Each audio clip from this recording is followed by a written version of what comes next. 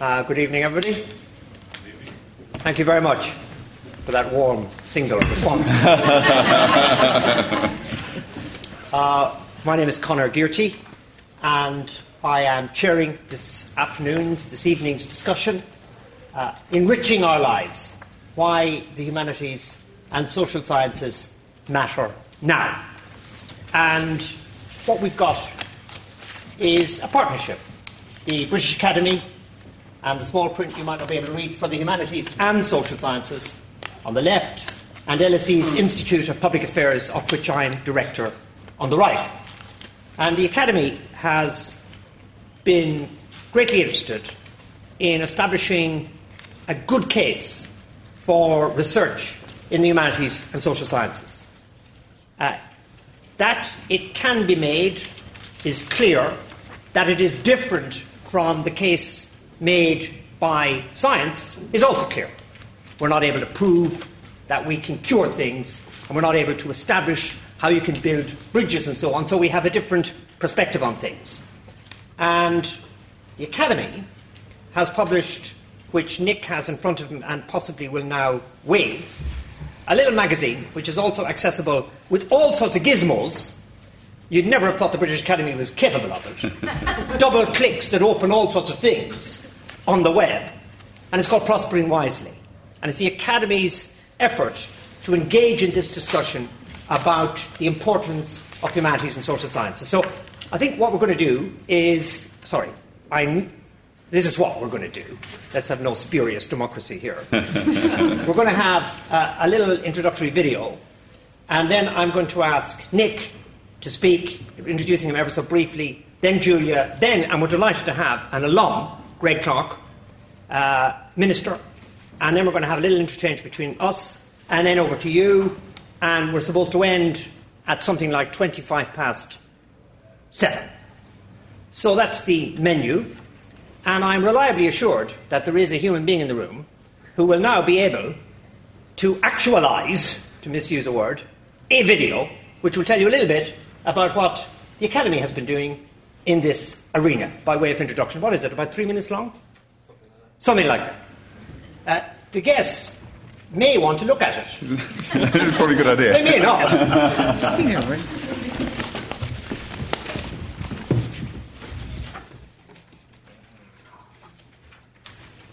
Prosperity.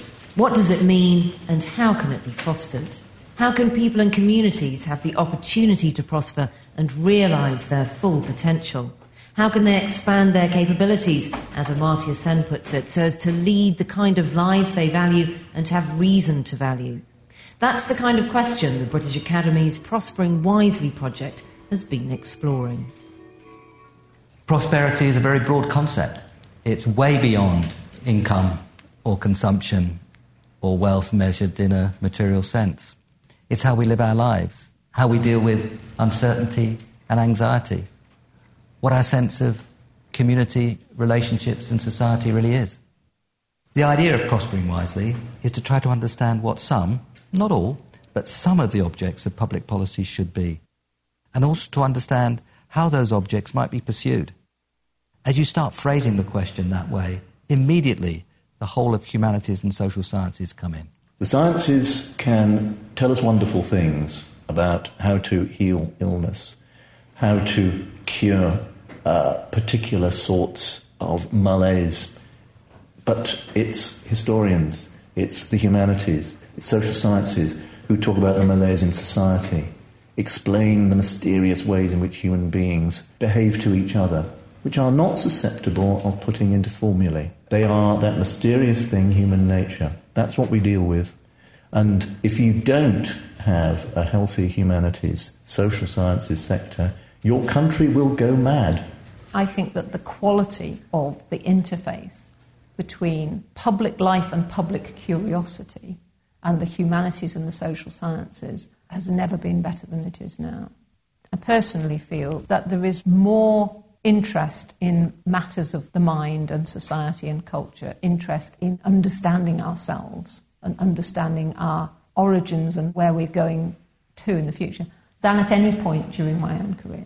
I think we've got a fantastic opportunity to expand intelligent public debate, which is informed by all the kinds of different aspects of the areas of study that the Academy represents. It's clearly becoming more and more urgent that we learn how to live more harmoniously with people who have very different notions of what a society is.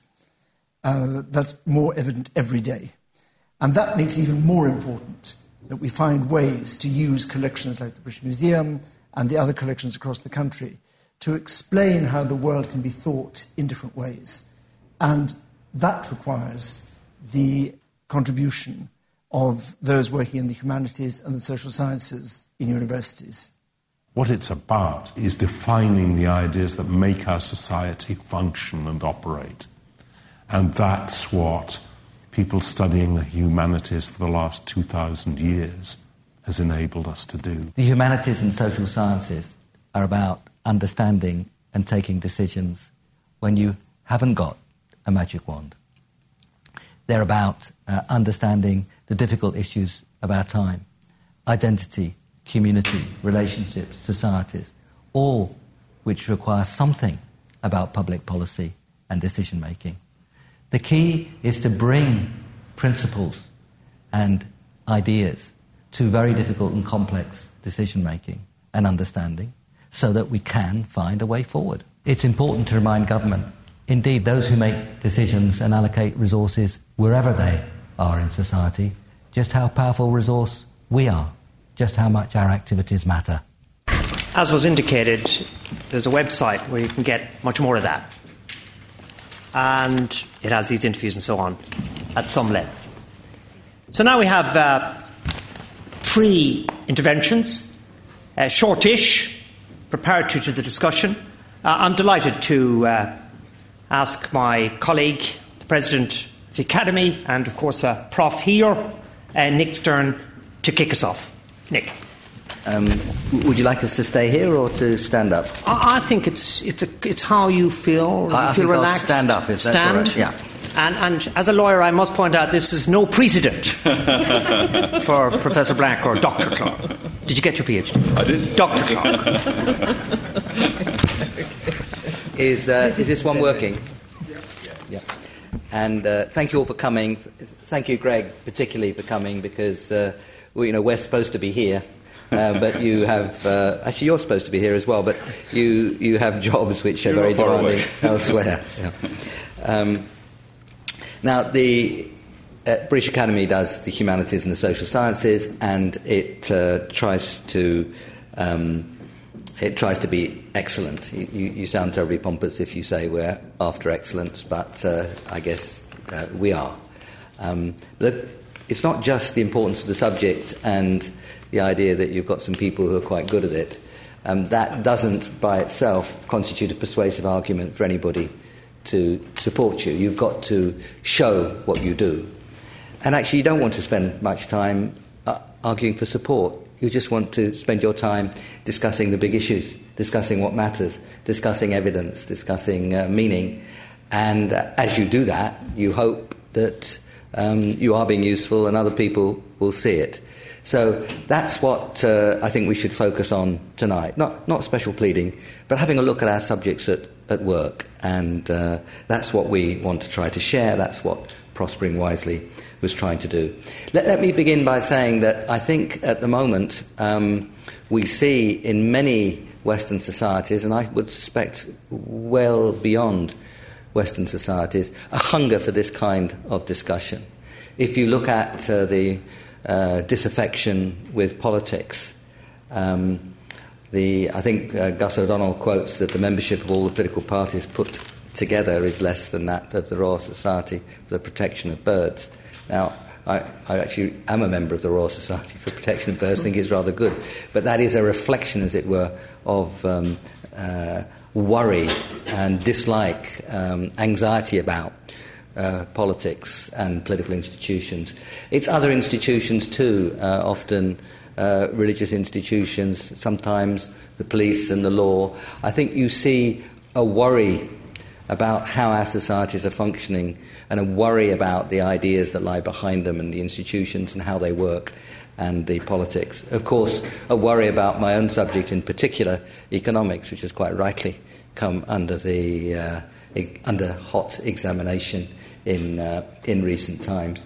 So I think there's never been, that's too strong, there is now a very powerful desire to discuss the difficult issues about how societies function, what it is that we're about. So that's what I want to focus the remarks on. Let me begin with, and I'll appeal to a number of Fellows of the British Academy and their contributions, and indeed actually appeal to a number of the past presidents of the British Academy in so doing. But the first thing we do is ask who we are and what we seek as human beings, what it means to be human. Now, the humanities are up that end, but everything I talk about will see humanities flowing into what the social scientists think they do, and the social scientists flowing into what the people in the humanities think they do. So trying too hard to pull them apart is just not worth it. But who we are and what we seek. If you think of Amartya Sen, who, in wearing his philosopher's hat as well as his economist's hat, he's asked about identity and justice and capability and empowerment. Honora O'Neill, one of my predecessors as president of the Academy, I think has given the most illuminating insight into trust, or, as she says, actually it's not so much about trust, it's about understanding trustworthiness. Now, she argues you want less trust in the untrustworthy and more trust in the trustworthy, so that moves trustworthiness to centre stage. Those of you who she's got a wonderful TED Talk with over 1 million hits. Actually, if you want 10 minutes exploring this, go to Honora O'Neill's TED Talk. If you think of Keith Thomas, a very distinguished historian, former president of the Academy, has written about the ends of life, a very insightful historical view of what now is put under the heading of well-being, what it is that people seek. I always stay away from happy. I always think that, it's nice to be happy, but if happiness is the only objective, then you got chemicals. But but if you ask what we seek and what is fulfilling, what makes us anxious, all those are very important questions. What it is that people seek in this case was Keith Thomas's contribution on the ends of life. It's more than that, of course. It's not just what people are looking after, it's the societies they live in and key things about those societies. And Isaiah Berlin, as a former president of the Academy, asking about the meaning of liberty and putting that under the spotlight. I think once you go into those issues and think about the contributions, you realise how much these things matter, not as just as academic seminars, but people really do put liberty and justice and well-being and trust and trustworthiness at the centre of their lives. You don't have to argue that it matters. People, I think, respond directly that it does matter to them, and thus being clear-headed and thoughtful about what these things really mean does matter. Let me turn now to more explicit social science approaches and the emphasis on evidence.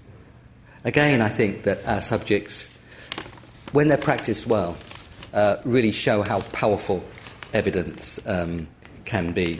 If you look at the Behavioural Insights team, which went to the centre of government and asked not just how do people behave, but how can our understanding of how people behave help with policy. So when will people insulate their lofts? What kind of service can you provide which makes it more likely that they'll insulate their lofts? It turns out that what worries people most about their lofts is all the junk they've got in them, and their hearts sink at the necessity to sort it out, so they never get insulated. But if you offer a service which organises their junk, and you can promise to put it back exactly where it was before, or you can promise to sort it for them and dump half of it, whichever it is that makes it easier for them. There are the stories of opt-in and opt-out of pension schemes. You give people exactly the same choice, but if they have to tick to opt-out or tick to opt-in, you get very different results. That's very important information. It's information, actually, that has to be used with great care. Now, who are you to steer them towards their better self and get them to opt out of the pension contributions rather than opt in? I think you probably should, but you'd have to think hard about what gives you that right.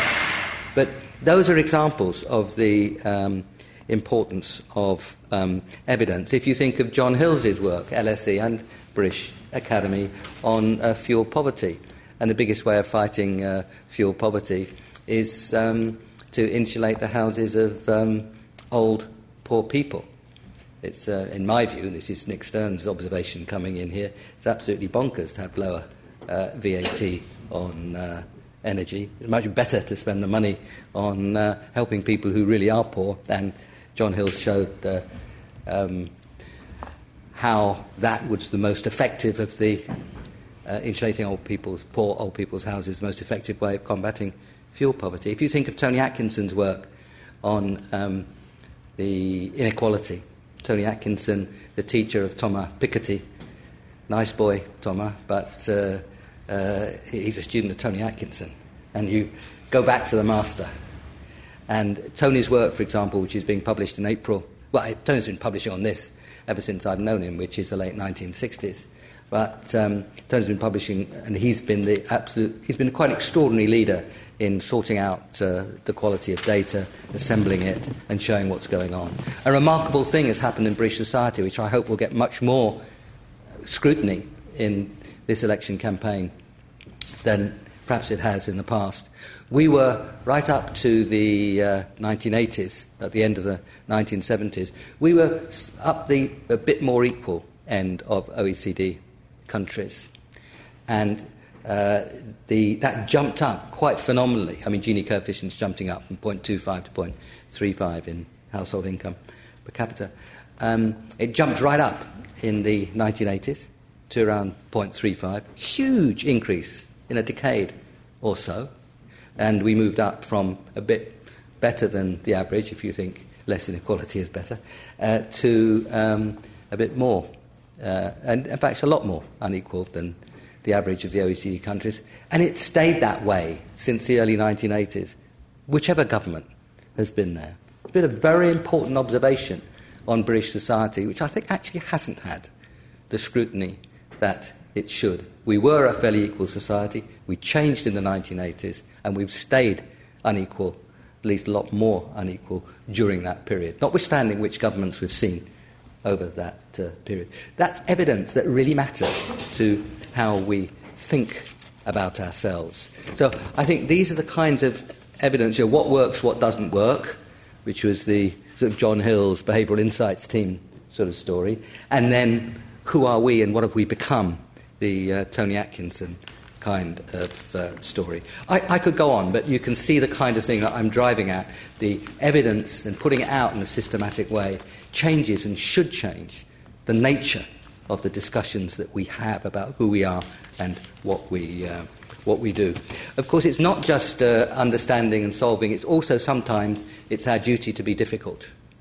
And there are times when academics are a key locus of awkwardness, and that's part of democracy.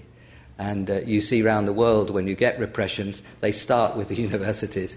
And in a sense, if you want to put down repression, if you want to be repressive, it's an intelligent place to start, the universities, because that's where the challenge and difficultness, being difficult, should be.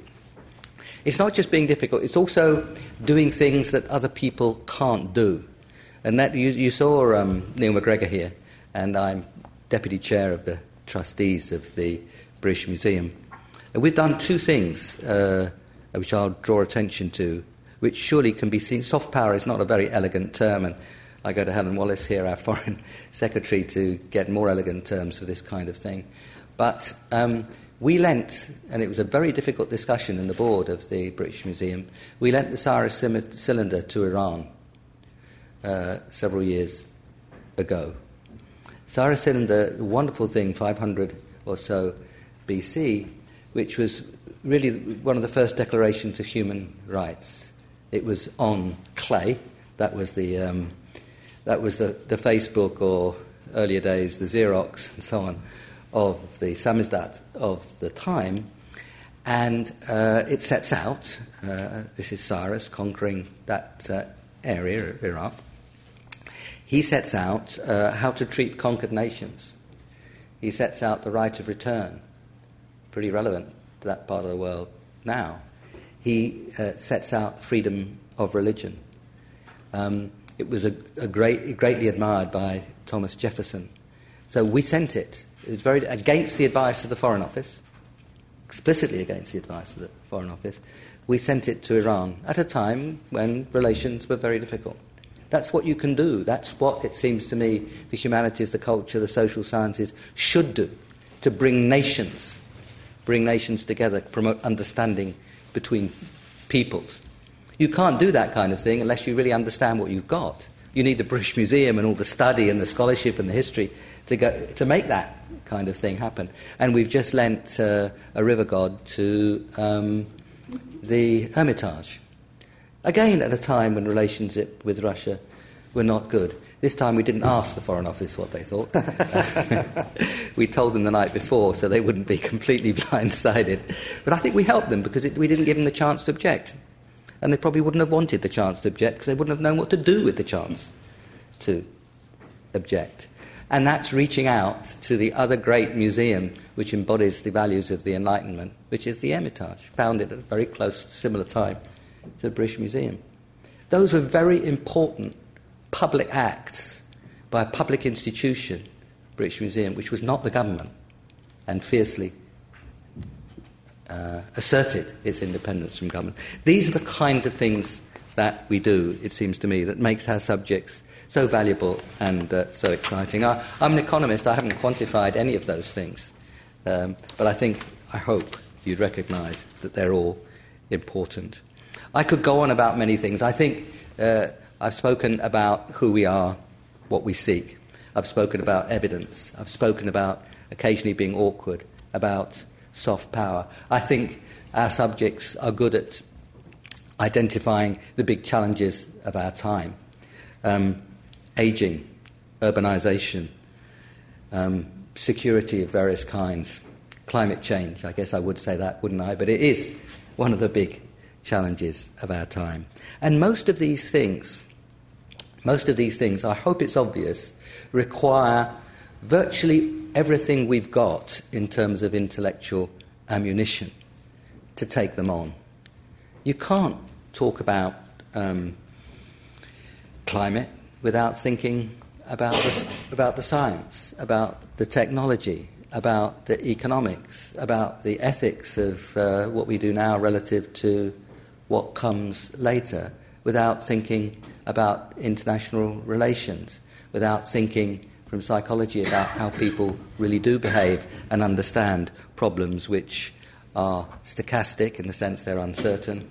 They are on a scale way outside human experience. They've got very long lags, and they involve public goods. The science has made that problem just about as difficult as it could be.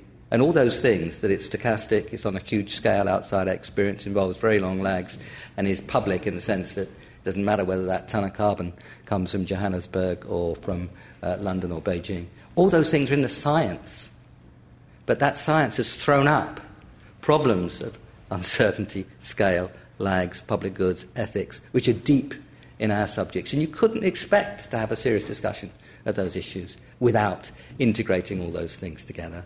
And that's really the last theme of what I wanted to say, is that most big problems, I won't say all, but most big problems and most challenges involve the interweaving of all those subjects. We should celebrate the interweaving. We should go about, walk arm in arm, study, understand with our fellow academics in science and technology, engineering, medicine. We should work with them to take on these very big issues. It's why many of us bridle against a kind of spitting contest, I could use another verb, but a kind of spitting contest between STEM on the one hand and humanities and social sciences on the other. It's just daft. I mean, it shows a lack of understanding of what the issues are at the heart of these subjects. So it's clear in climate change. I could have gone, and And Alan Wilson is here as one of our great lead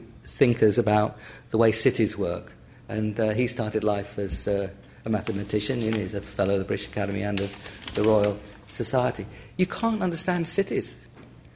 You know, where 50% of the population now live, 3.5 billion people, by 2050 it will be 70% of 9-some billion, that will be 6.5 billion people. We're going to see 3 billion more people in our cities in the next 35 years. That is fast forward. Quite extraordinary pace of change. You can't understand those problems without putting all the various subjects together. An oil company is logistics, finance, anthropology, international relations, lawyers, yeah? Primarily, and more things. Of course, it's a bit of geology and a bit of kit attached as well. You say that to people in oil companies, say, yeah, of course. But we think of, some subject which is outside the humanities and the social sciences. Virtually all activity of seriousness, all challenges which we have to rise to, involve that interweaving. So one thing that we don't do when we talk about the humanities and social sciences is to set them against the other subject. That is confusion and basically dishonest. Of course, we should resist when other people do that, because if they insist that it's only the STEM subjects that are productive, they miss the point. But we don't meet that point by dissing the STEM subjects. We meet that point by showing how important the integration is, and that's what we try to do. Now, if you do the counting, vast majority of cabinet ministers come from humanities and social sciences. A significant majority of the heads of big companies come from the humanities and social sciences. 75% of our economy is services. The biggest growth of productivity, if you take the years before we got into the stagnation of 2008, fastest rate of growth of productivity is in a lot of the service sectors, particularly some of the business and retail service sectors. So you can see, actually, if you play the game of counting and economic growth and so on, our subjects are absolutely central and important drivers of productivity and economic growth. Manufacturing and the cultural and creative industries are now about equal, 8, 9, 10% of the economy, and probably the cultural creative industry is growing a bit faster than manufacturing. But you don't have to set these things against each other. That's a mistake. What we see is an economy where our subjects and the STEM subjects come together, and if managed well, really produce a dynamic economy. And if they're studied well, they produce a society which thinks hard about standard of living, but also about values, liberty, democracy, and so on. So few sort of numbers at the end, but that's not where I want it to begin. But the numbers do count, and the productivity does count, and that is a part of our argument, actually, on which we're on very secure ground. Thanks very much. Thanks.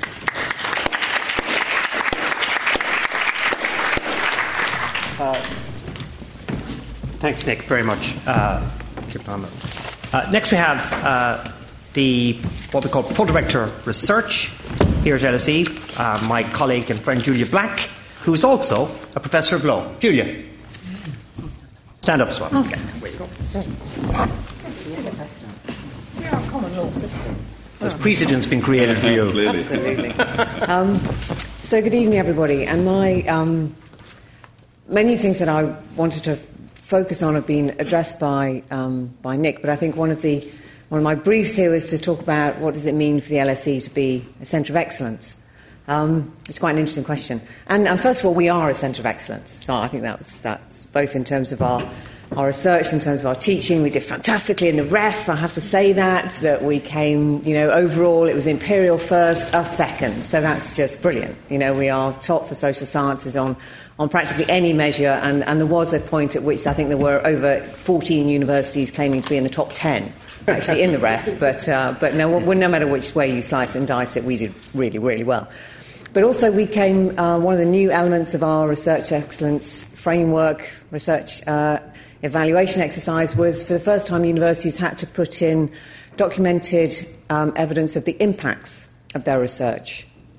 Not just their impacts on teaching, but what effects research has had outside academia, both on policy making, on the way we understand ourselves, on culture, on curricula, the way we're taught, and so forth. And that was a new challenge for universities. But in fact, for the LSE, it really has just been part of our DNA. The LSE was established for the betterment of society. That is the founding principle of the Fabians, who first started the LSE with a view really to improving public administration, improving the way that we manage ourselves, we organise ourselves, and that has really been central to the mission of the LSE ever since. And so for us, engaging with those outside academia, thinking about how we can affect policy, how we can manage ourselves, understand ourselves, how we select the risks that we're going to try and manage for the future, has been an integral part of what we've always done. And just to highlight some of those areas in which we work, I mean, we are known as the clues in the title, the London School of Economics and Political Science. Obviously, sometimes the political science gets dropped off the end. And we do an awful lot of economics, both in the economics department and quite a lot of economics outside the economics department in the LSE as well. We have our Centre for Economic Performance, we have the What Works Centre, we have a Spatial Economic Research Centre looking at all sorts of different aspects that Nick's been talking about in terms of economic growth and urban design. But we also work in a phenomenal wide range of areas in addition to that. So in relation to health, for example, as Nick's talked about, we have to work in partnership with scientists. We have, for example, going through, and I haven't managed to catch up with the vote today in the House of Commons, we have going through the vote in the House of Commons about whether you can have an embryo fetus created using the DNA from 3 people. Now, science has enabled that possibility, but actually it's the ethical implications of that, and then it's actually the management and the regulation and the implementation of that policy, which actually has to be considered in terms of how do we then manage and want to choose to react to what it is that science can enable us as a society to do. Do we want to take that choice? And which way do we want to go on that? So those issues, as Nick said, have to be taken in context, and they have to be taken in partnership with scientists. In terms of health, so yes, health pharmaceutical companies can produce drugs, but within LSE we've looked at, well, actually, how do you administer a disease eradication programme on a mass scale in sub-Saharan Africa? Yes, you can produce the lovely pill, but how do you get people to take that pill in the right way, in a way which is actually going to eradicate the disease that it's been designed to address? How do you motivate health workers to actually deliver the type of healthcare that the scientists, the medics, etc., have decided and have shown that is actually going to be effective? But we also engage with the foundations of science, with the philosophy of science. How should you use evidence-based from clinical trials, which are done in a nice randomised setting? How can you take that work and actually then put it into a real-life situation where patients are taking this medication in a wider context? Or take an example in relation to climate change. Yes, science gives us some of the problems and might be able to use that to find some of the answers. But in terms of thinking about the risks going forward for climate change, how should we be thinking about that? Should we be thinking about, should we use these very heavily dense probabilistic models to deal with this uncertainty, or actually better up facing up to it and using much more scenario-based analysis, okay, rather than those other different forms? How, in fact, do models travel through the policy process? How are they selected? How are we making those choices, which we're being asked to confront? And all that work we do here at the LSE. We do engaging in all of those different issues. In relation to, Nick talked about cities, and one of the key issues, obviously, in relation to growing population, etc., is the move to cities, to think about space and urban design in terms of economic growth, but also in terms of compact planning, in terms of health and well-being, and in terms of environmental qualities and thinking about green cities. We also look at ranging from that into any other item that you really want to pick out of a newspaper. We will have some research which is going on in the LSE which is going to be relevant for that. I used to teach it was all of a year ago, it seems like about 10 years ago, regulation of financial markets, and pretty much every single class I would go into, I'd say, Did you see in the FT this week? Did you see in the papers this week? It was about this, this and this. And the work is absolutely of direct relevance. So if I take it to, for example, conflict. Unfortunately, we have a lot of that going on. And we've got LSE work which goes on looking at the protection of refugees and displaced persons, whether they be in Sudan or whether they be asylum seekers within the EU. We've got work that's going on in relation to designing protections, legal protections for violence against women. That was not part of the international legal regime until LSE Research and LSE academics campaigned, because there's quite a lot of campaigning that goes on as well, to actually have those laws changed. Similarly, in relation to how we handle conflict situations and the need to protect human security. We also, and I have to give a plug for various people in the audience here, we also look at how our elected representatives are actually using the powers and performing the roles that we ask them to do, in Vote Watch, for example, which actually had the interesting effect of actually making them do their job better. Nothing like a bit of transparency, if you actually record it. And then, as Nick was saying, we engage in socio-economic policies, and that doesn't always make us popular, and we go right across the economic and socio-economic range. We go from fuel poverty to financial markets. Okay, so we run from looking at how we should best effectively manage child protection regimes, fighting cutbacks in legal aid, thinking about minimum wage, student fees, all the way through to the handling of the Eurozone crisis. Okay, so we raise right across that spectrum here.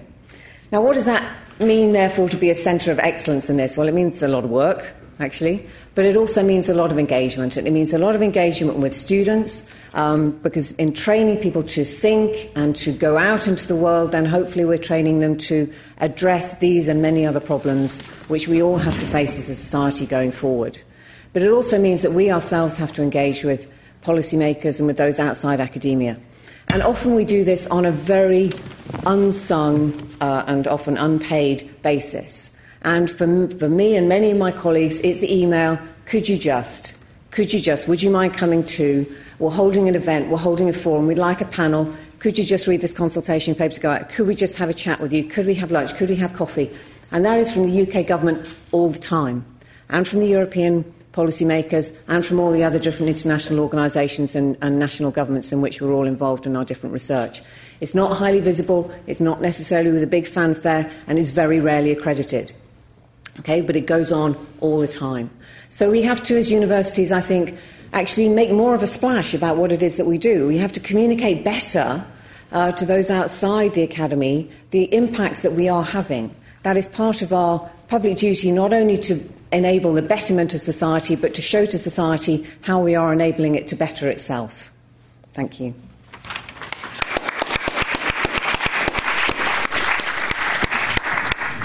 Thank you very much, Julia. Now, it's a great pleasure, actually, to welcome Greg Clark. It's fair to say, Greg, when David Wills stopped doing the job, there's a slight degree of nervousness in the university sector.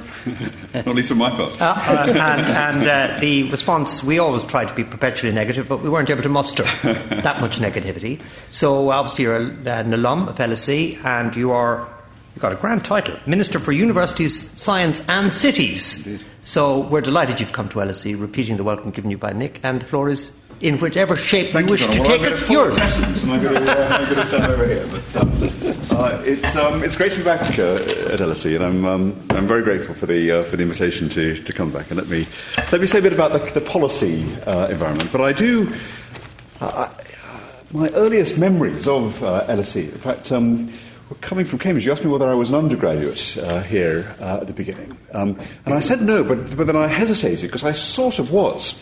Because in my final year at Cambridge, I was doing a dissertation on pay and how it influences behaviour.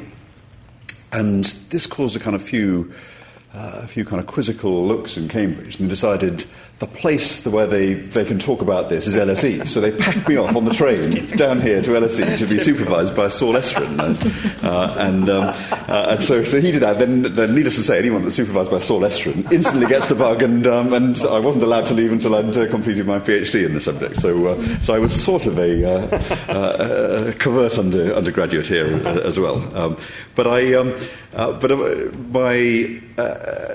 my training as a postgraduate and doing my PhD here, of course, was where I made most of my discoveries about how you think about the world, to the point, and I'm sure everyone here finds the same, that it's impossible to believe that anyone else can think about the world in a different way if you've trained as a social scientist. And often comes as a surprise to find that what is obvious to you is not obvious to everyone else. But and for me, the kind of thrill of social science and the thrill of discovery was right there when you have a data set and you're plunging in it and you don't know what it's going to show, and then you start to do the regressions and the coefficients come up sort of flashing with significance, and you feel you've discovered something as palpable, as tangible, as if you're discovering physical, geographical territory sort of centuries ago, and actually more interesting because it's about sort of human beings rather than what the Earth has simply thrown up and left to be discovered. And I think that stays with you, and I'm sure everyone here that's in social sciences will recognise that. And as Julia has said and Nick has said, the applications of it are so unbounded that it is the best possible training, it seems to me, and the best possible way to engage with the world, because it's about the world. And I know my colleagues in the arts and humanities think much the same. I have this debate all the time at home with my wife. My wife read English and naturally sort of thinks of the world through the eyes of the humanities. But I think this is part of the richness of our traditions of intellectual inquiry in this country, that they coexist together. In most universities, of course, they are brought together. The fact that we have a specialist institution, more or less specialist institution, in LSE allows a greater focus. But actually, I've always found when I was studying here that the interaction in the University of London, which was a bit more prominent as an institution when I was here, but the colleges across the road and further around had been a source of that cross-fertilisation that's always been there.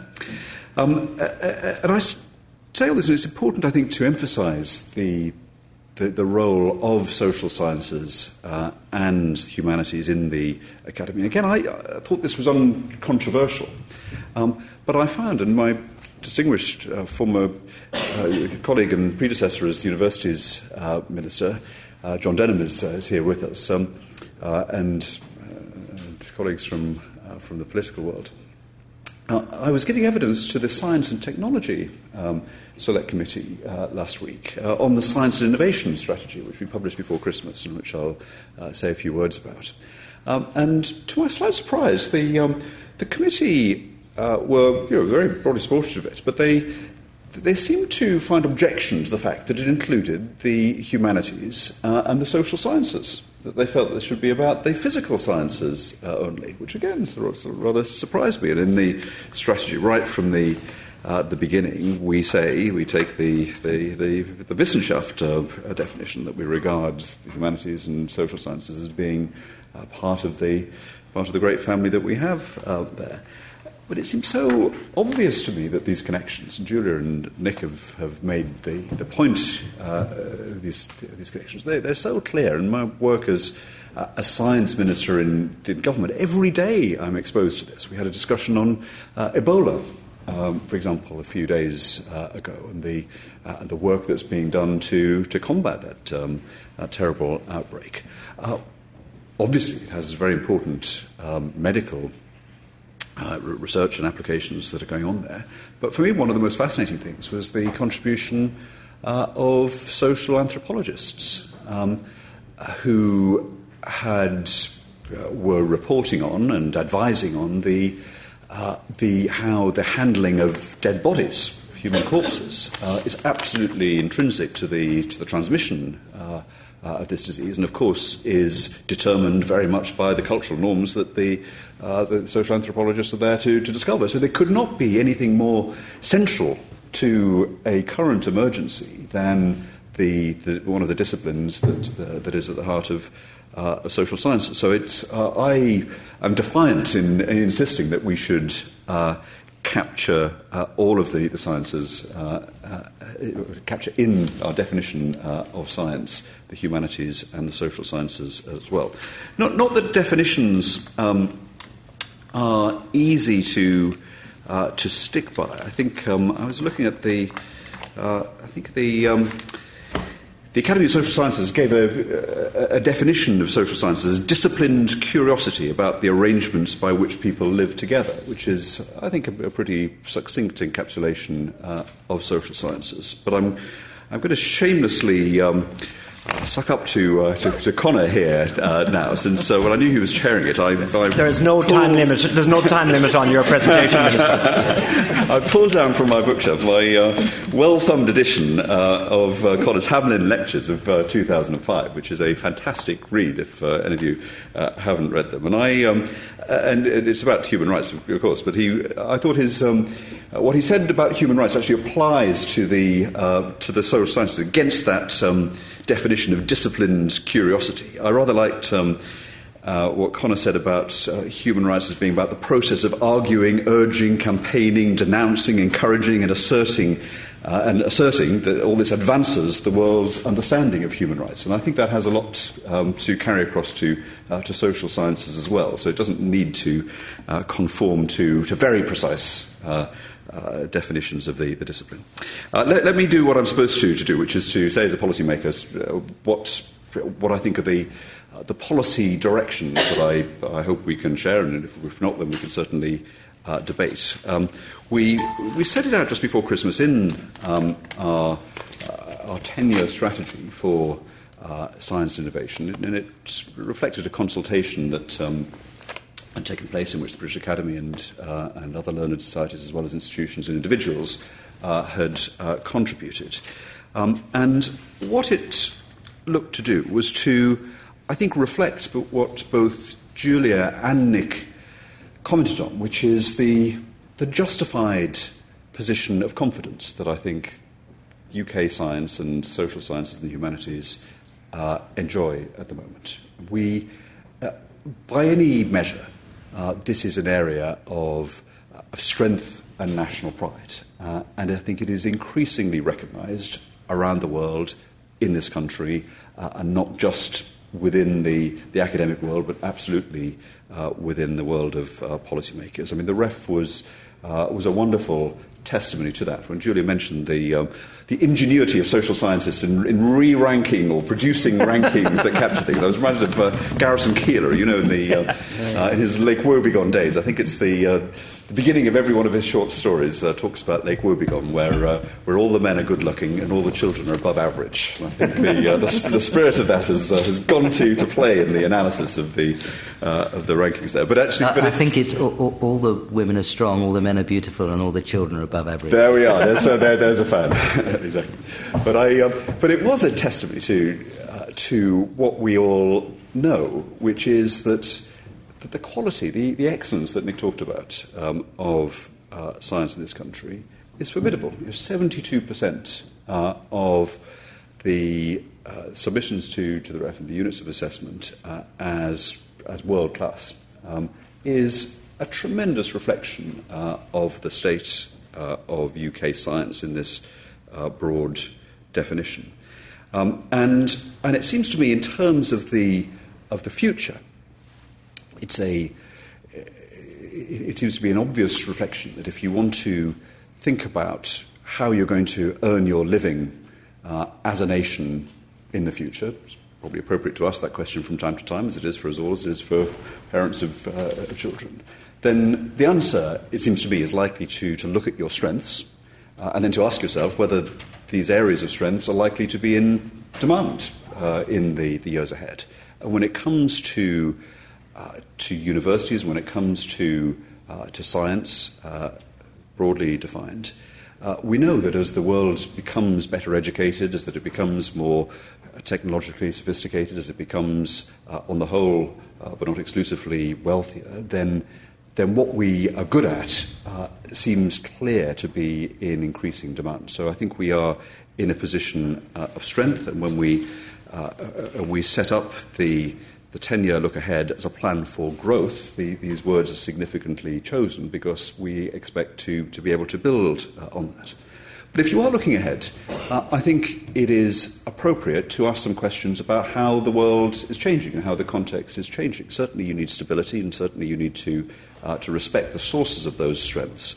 But I enjoyed writing the strategy with colleagues because it seemed to me that looking at all the responses to the consultation we had, we were able to distill out some themes that are, I think, are common ground amongst everyone that takes an interest in this area, starting with excellence. Excellence is at the heart of our reputation, is the foundation of our reputation.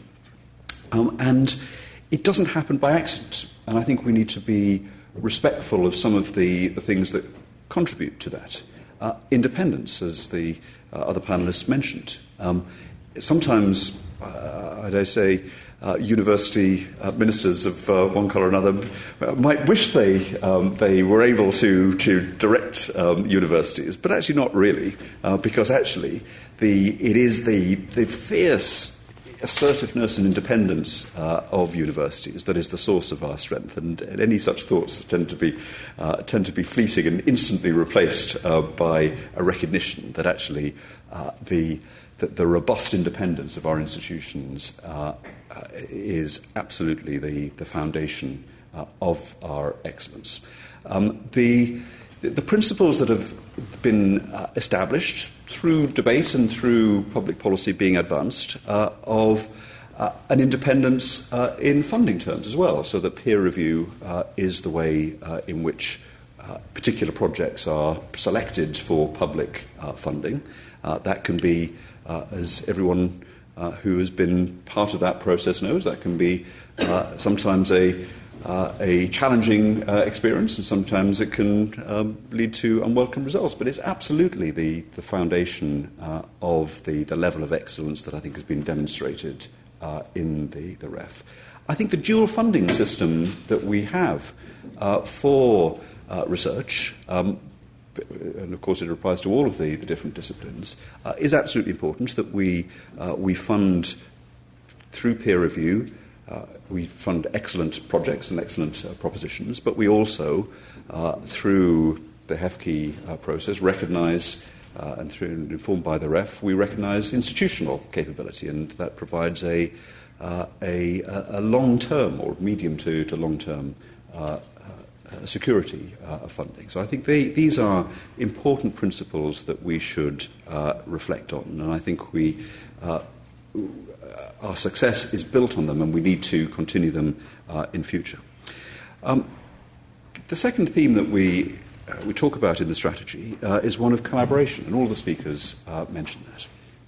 The school is founded on the idea that these adjacent disciplines will inform one another, and that the boundaries between disciplines, such as they are purported to be, are not that hard. They are permeable and should inform each other. And I think that is true, as I mentioned, across between subject areas beyond the social sciences and beyond humanities too. I think this is increasingly the case, and other speakers have made mention of it. Some of the most interesting and thrilling work is when researchers in different disciplines come together. So, for example, some of the medical research that depends on the analytical capabilities of big data, for example, and some of the technical capabilities that we have there, are bringing people together in a way that is much more collaborative than ever before. Collaboration between academics and industrialists and the commercial world. And the LSE, located here, between Westminster and the city, has always had that sort of coursing through its veins. And increasingly, we see right across the country the close links between our best institutions and their local economies. Unambiguously now, the universities are the leaders of their local economies, wherever they are, and often of the national economy too. The idea of a city, much studied, and it's one of the areas that I've long had a particular interest in, I think is analogous to university in many ways. What is a city? It's somewhere that brings people together so that they can specialise but collaborate, that they can work with each other to do things that are not possible if you're in isolation. They bring different skills, different attributes, different talents together, and that is, I think, increasingly a reflection of how universities and good research in the social sciences and beyond work. So the question for us is, how can we make sure our arrangements, institutional and policy, reinforce collaboration, support it, and don't put impediments to it in place? The third theme of five that we identify in the strategy is that of agility.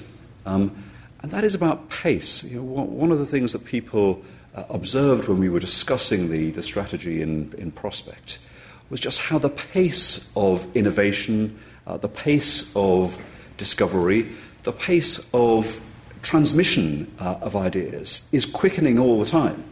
And for all sorts of reasons, the commercial appetite to take on discoveries and apply them, the physical means of communicating electronically rather than just through printed matter, the internationalization of academia, meaning that we're not just talking to people who are geographically proximate. All of these things mean that the pace is increasing.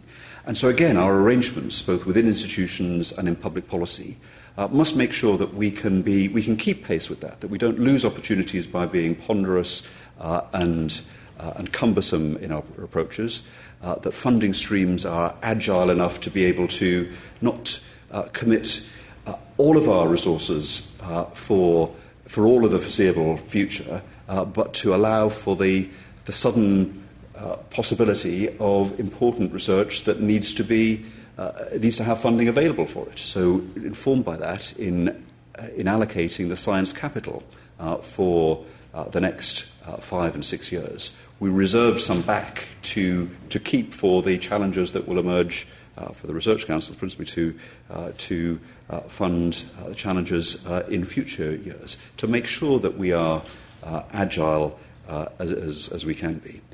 The fourth theme was place, and I think there is, both within government and within institutions, a greater recognition than there ever has been of the importance of place, whether it is local leadership, whether it is the clustering of like-minded people in institutions and discipline. They can add so much to each other that we should consider this. And John Denham has doing great work on this in Southampton and convened an excellent seminar there involving the universities to further advance the possibility of leadership there.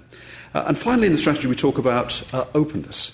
Some of these developments, technological and others, give us the ability to communicate way beyond lecture halls like this. And there is an increasing appetite and expectation, I think, on the part of the public that they shouldn't be excluded from the kind of inquiry that takes place here, that they should be they should see what's going on, they should know what's going on, and they should participate in it. And of course, Nick's own review on climate change was something that sparked, encouraged, and facilitated a mass involvement from people a long way from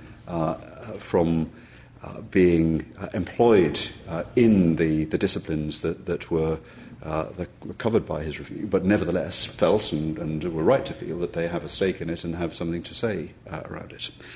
So it seems to me that we we start from a position of great strength. I don't think, notwithstanding the exchanges I have with select committees, that anyone takes serious exception to the idea that social sciences, the humanities, should be considered with the physical sciences and engineering in quite the way that Nick describes, not as rivals, but as complementary. I think there is a recognition across party and across the country that we have something very substantial and precious in our capability, our force in research, and that we need to add to it over the years ahead.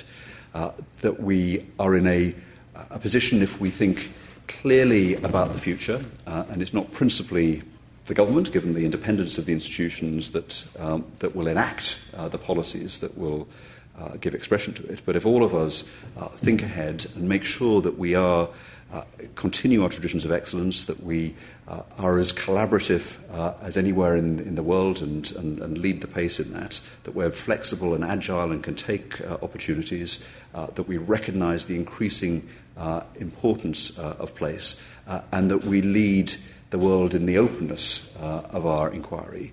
That, I think, is a recipe for the continuation of the successes that we've enjoyed in recent years. I don't know for John and I will take the same view. For those of us that have the privilege to be the sponsors of this community in public life, it is a tremendous privilege and a tremendous honour, as it is to be back here at the school. Thank you very much indeed.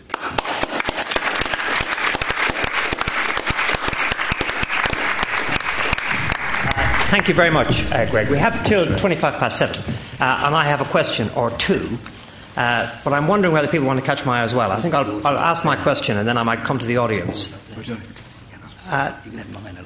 There's a water bargaining crisis. There. I will, there's no crisis. There's no crisis.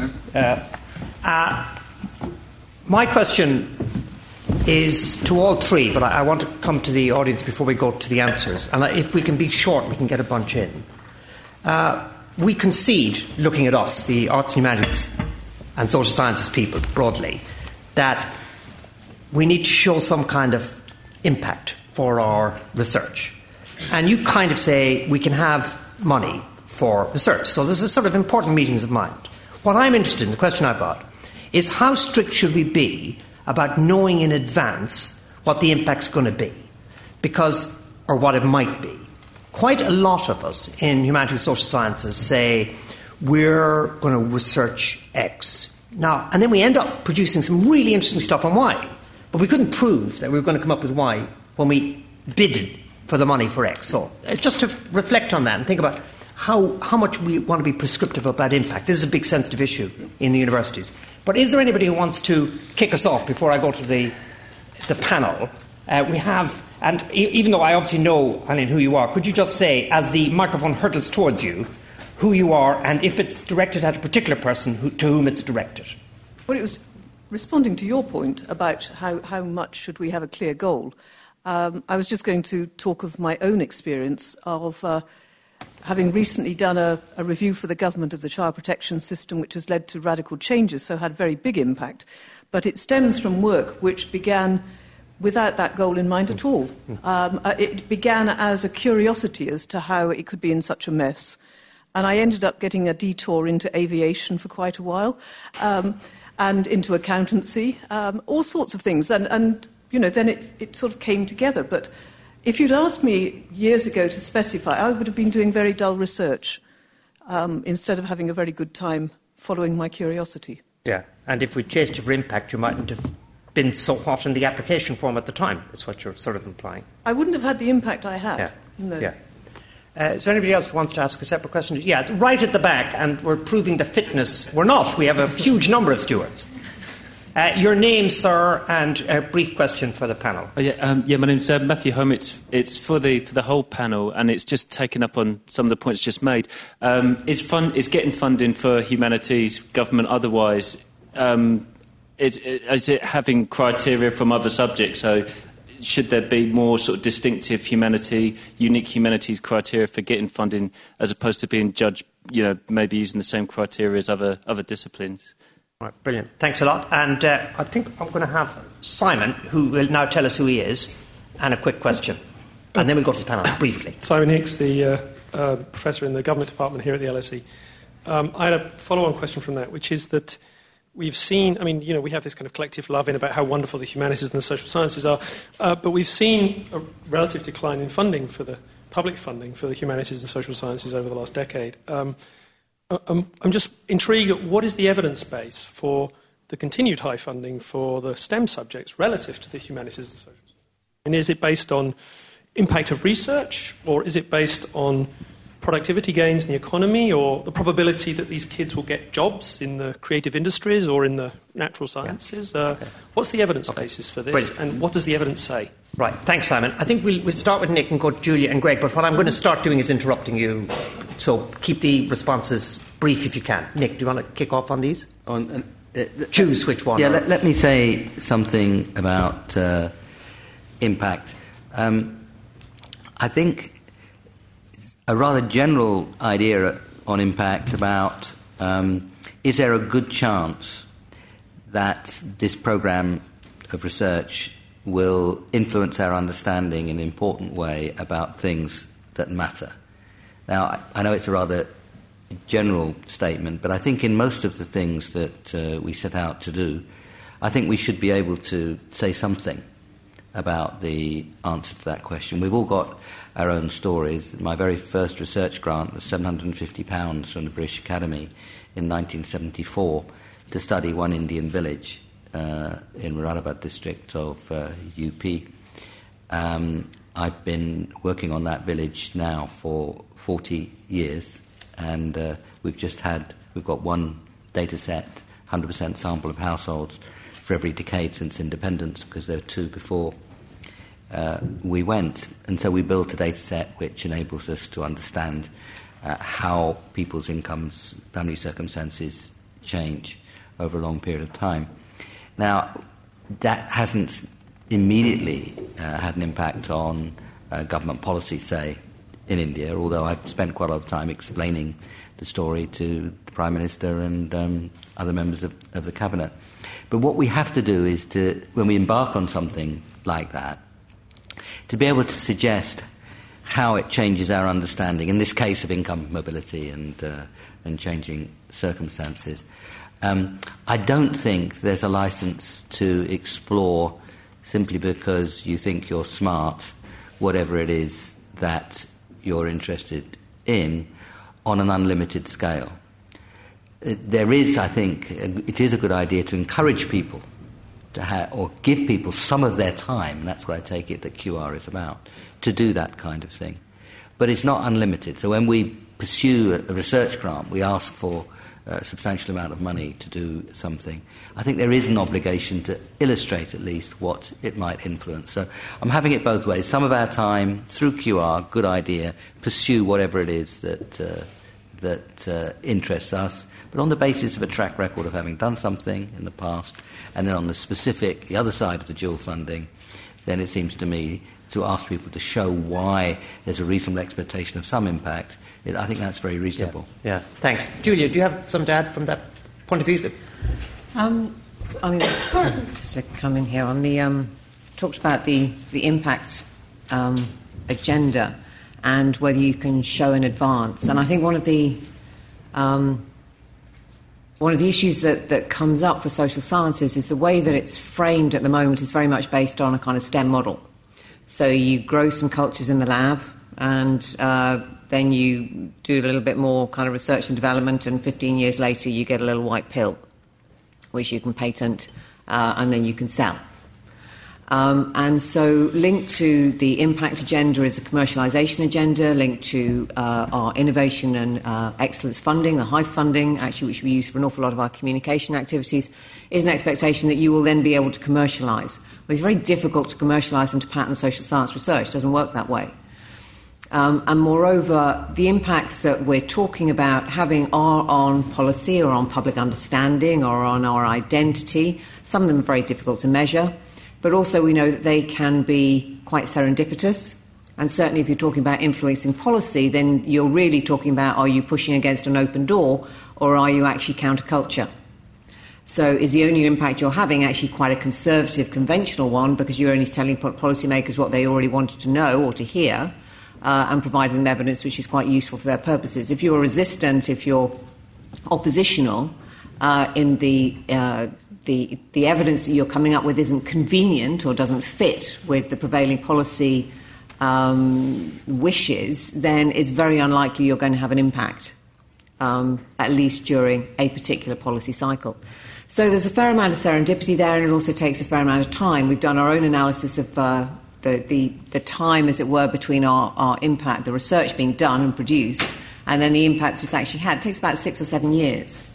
But actually, for the same proportion of our research, it took about 6 to 7 years to impact, is actually where we had a policy impact and then we just went and wrote up the research afterwards. Because we're called into government for our expertise and our arguments and our wider experience, and not because we grew those little cells in that little culture dish which then produced a little white pill. So the way that we engage with public debate and with public policy is not necessarily this very, very linear route, which I think is sometimes envisaged in the way that we think about impact. And also, just to take in time that time dimension. So the issue about the dual funding stream, absolutely. QR is fantastic. We'd like more of it, just to put a marker down there.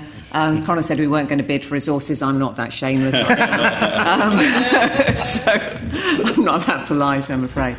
But also just in terms of the dual funding stream, being able to have the opportunity to pursue research along lines which may not have already been thought of by those who are allocating those funding streams. So open funding streams, I think, are important. But also a recognition that, do you know what, if you're starting off your PhD and the Research Council is asking you to show your impact after a year, you are unlikely to get anything which is really of any significance. You might get dissemination, but you're not going to be able to show impact. So it's a recognition when it comes from that funding stream as well that actually impacts are tentative, and actually what you really want is actually making a difference, not just having a lot of hype. So I just need a little bit more sophistication around the impact debate. Right, thanks. Sophistication, Greg, around the impact debate, and also not forgetting the audience's suggestions of certain splitting race, I think it might have been referred to earlier.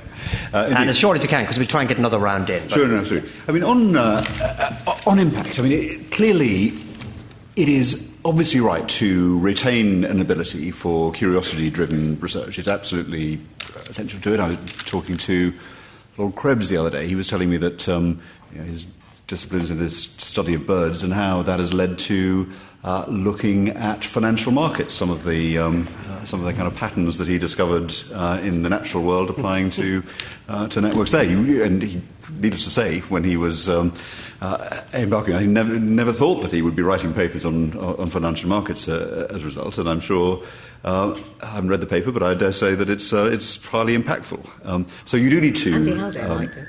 Did he? Well, I will certainly read the paper then. As Nick says, I think, and these things are difficult to get right, and I don't think there's a particular formula that can crack it. But what Nick said is I think is justified. That it is clearly highly desirable to be able to show that this is making an impact, that it is making a difference. Sometimes that will be ex post, and actually through the ref, it seems to me institutions have been able to include things that have been impactful that perhaps didn't have the impact that was intended when the work was first embarked on. And I think in terms of the lessons to be drawn from this ref, I'd be interested in comments from the room. But on the impact, I get the feeling that it was less difficult to have a kind of reasonable reflection than sometimes people thought going into it, that they were a bit more concerned than the outcome. But this, as you know, I didn't make the evaluation, so but I'd be interested in people's views on that. In terms of the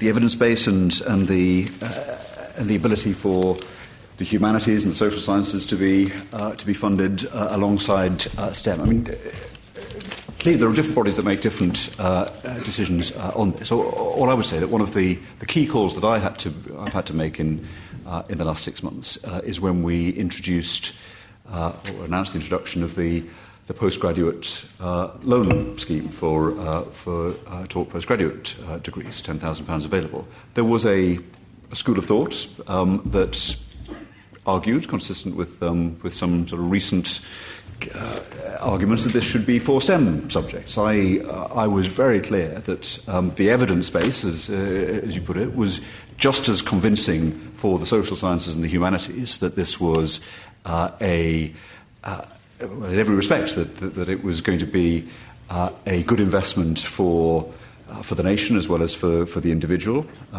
That it was in terms of access and participation, it was just as desirable that brilliant people in the humanities should be able to pursue their studies to the next level as in STEM, and that argument was accepted, and it's one that I will make. Nick is here, represents the British Academy, and I dare say, the friendly rivalry between the other learned societies are about making this argument for social sciences in the area in which the decision that they then shape the decisions on who gets most of the pot that's available. Thanks, Greg. Just very, very quickly, it's almost like only a correction, is it? It's a statistic in response to the question, Simon, here. If you look at revealed preference in the language of the nerdy economists amongst us, and what do people choose? More than half the overseas students who come to this country choose the humanities and social sciences. There's an international revealed preference about the importance of what we do. They come here, more than half of them, to do the humanities and social sciences. I'm looking around. I have a question. I think we can't ignore it. It's for you, I think, Greg, the new counterterrorism and security bill. Mm-hmm. I mean, we know the British Academy's position, very critical. LSE's issued a statement, very critical. There's a letter declaring an interest. I'm one of the signatories. 524 academics. We're deeply concerned that the counterterrorism and security bill currently being debated in Parliament will place an unlawful and unenforceable duty on educational institutions and staff. I won't go into the thing, but there's a great fear that exactly what you applauded is going to be made much more difficult by a bureaucratic imposition of constraints on speech in universities. All because, there's a scared idea about extremism, but it's not violent extremism, it's just extremism. So you will know there's great concern.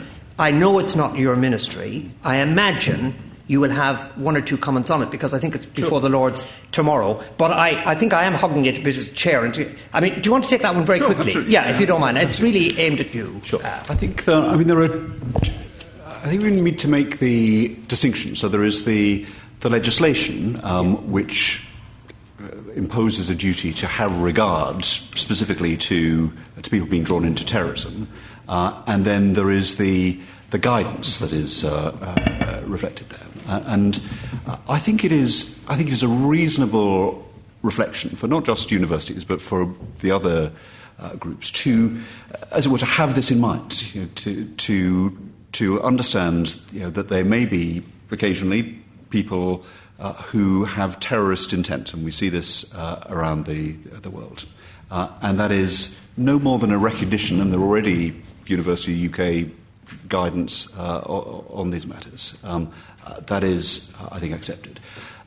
In terms of the guidance, and I think there have been some sort of concerns expressed about them. I think two things to say. One is that they're in draft for consultation, and part of the point of parliamentary debate and indeed consultation is to be able to have them shaped to avoid what would clearly be the total opposite of the intention of that, and more than that, the importance of free speech as a kind of shining contradiction to what terrorism aims at has to be. The universities have to be the place when not only is that possible, but it is where it is positively encouraged. So I think, talking to my colleagues, and I do talk to my colleagues across government on this, that is absolutely understood, and I hope and expect we'll be able to get to a position that reflects in the guidance what is the intention of the legislation. It'll be debated in the Lords tomorrow, and there'll be a response in due course to the consultation. Okay, thank you very much. Thank you, that's very helpful. We are beginning to wind down, but I think it's good. We have a gentleman with his hand up with the degree of enthusiasm that warrants notice. Do we have anybody? I think this may be it. We have another gentleman, slightly less enthusiastic, therefore has to be shorter, and then we will finish within the next 3 minutes. Sir, it'll need to be pretty succinct and possibly aimed at a single member of the panel. To the panel in general, my name is John Koval. I'm from one of your colonies called the United States. And one of the things that concerns me that I think the humanities and social sciences are missing enormously is what is happening in the cities in the world. And I look at my own country and my own city of Chicago, that we're becoming two worlds, a white world and a brown and a black world. Yeah. And the discrimination, the segregation that is going on in the urban world is something I think that needs to be profoundly addressed by the humanities and the social sciences. Right, we'll take it as a kind of observation, I think, John, yes, but it's a very important point. I'm glad we've had it registered. Sir, you've got a microphone. Name and quick question. Okay, my name is Christian Enskraber. I'm from Austria, so I don't know anything special about your university, but my question goes to Professor Black, because you talked a lot about application and impact of your research. But there may be some research which has no direct application, or which is foreseeable has no application. And you didn't talk about that so much. So I would ask you how would you defend projects, for example, in philosophy of science, where you can see, this has clearly no impact, or no impact on policy making, or no practical impact, at least. Thanks, Christian. Got it, yeah. Thank you. No, it's a very good question. I mean, I talked about impact because I was set a question and a thing to talk about, and I talked about impact. But in terms of pure research and pure curiosity, that is the lifeblood of academia. That is why people go into academia, because they're curious. As Eileen said, you never know where it's going to take you, and we should preserve a space for that. We should preserve a space for what in science is called pure research. So you're just inquiring because you don't know where it will go, and that is hugely valuable. And even within the philosophy of science, for example, you take here, so we have philosophers, and our philosophers are nicely abashed and slightly embarrassed about their impacts, actually, because they were rated very highly. They didn't think they would be. But sort of shame. My God, we had impact. And it was actually on the theory of probability, and looking deep into the philosophy of probability theory, and from that, actually working with our statisticians in the area of climate change, in fact, to argue that probabilistic models are probably, that's nicely ironic, not the best way to be thinking about future risks. And then, in fact, we need to be using scenario analysis to reveal uncertainty and not pretending a certainty that we can get through fiddling around with probability. So that actually came not through any direct desire to think, I'm going to influence the Dutch government, as it was, on how they think about climate change. What do I need to do that? I need to roll back and go into the theory of probability. It started off with curiosity, thinking about probability. It started off with conversations, talking to people in our Centre for the Analysis of Time Series, which I'm reliably informed is not the same as time series analysis, and I just say yes, absolutely. To just about different ideas and what do you think. And then there was the Grantham Institute, and they do climate change, and there's quite a lot of modelling that goes on there. So, hey, this thing came together. So you have to preserve that space for pure research, because you don't know. It goes to the future. It goes to the pace of change. We don't know what the future questions are going to be we're going to need to answer. So we need to just enable ourselves to be able to answer them as and when they arise. Very good. Nick, very, very briefly, and Greg, it'll be minute, but a tiny wrap-up. I think we ought to respond to our friend from Chicago. Let me just draw attention to Amartya Sen's book on, fellow of the British Academy, on identity and violence. And what the major theme of that book was to draw attention to how dangerous it is to define people by one thing, by their religion, their language, their colour, and that we are that a human being has many dimensions. And he developed that to show how such definitions could lead to violence, and he used that argument to argue very strongly against segregated schools, including segregated schools by faith. So that seems to me to be the kind of philosophical and practical inquiry that starts by saying, what are we like as human beings, and starts to take you fairly quickly to some of the deep policy questions. There are obviously many more kinds of answers, but I just wanted, I didn't want to leave it lying on the table. Thanks, Nick. Good. And Greg, are we happy to wrap up? Sure. Julia answered it expertly. Of course we need to be able to recognise the contributions of people that for whom impact is a difficult thing to define, let alone to demonstrate. Right. We're pretty well there. I just want to notice from the British Academy, Tim Brazel, who is absolutely instrumental in organising this, and Jane from the Institute of Public Affairs. Can I call you from the Institute of Public Affairs? So people have really worked hard to make this event happen, and we thought we'd have the normal thing, Greg, which is obviously a fantastic room. We choose, and also a brilliant banquet. We normally follow these things. We thought it would send the wrong message. We thought it would send the wrong message to have our usual banquet, folks. So there's nothing afterwards. But what we would like you to do, as our guests leave, because we're going to give them a glass of diluted orange juice, is to thank, in the normal way, not only the home team, Julia, and the home and away slightly team, Nick, but especially Greg, who has a busy time and lots of excuses not to be here, to come here and to speak, if I may say so honestly and clearly about the subject that is fantastically of interest to him. I thought at the start he was kind of doing a job interview. I thought he was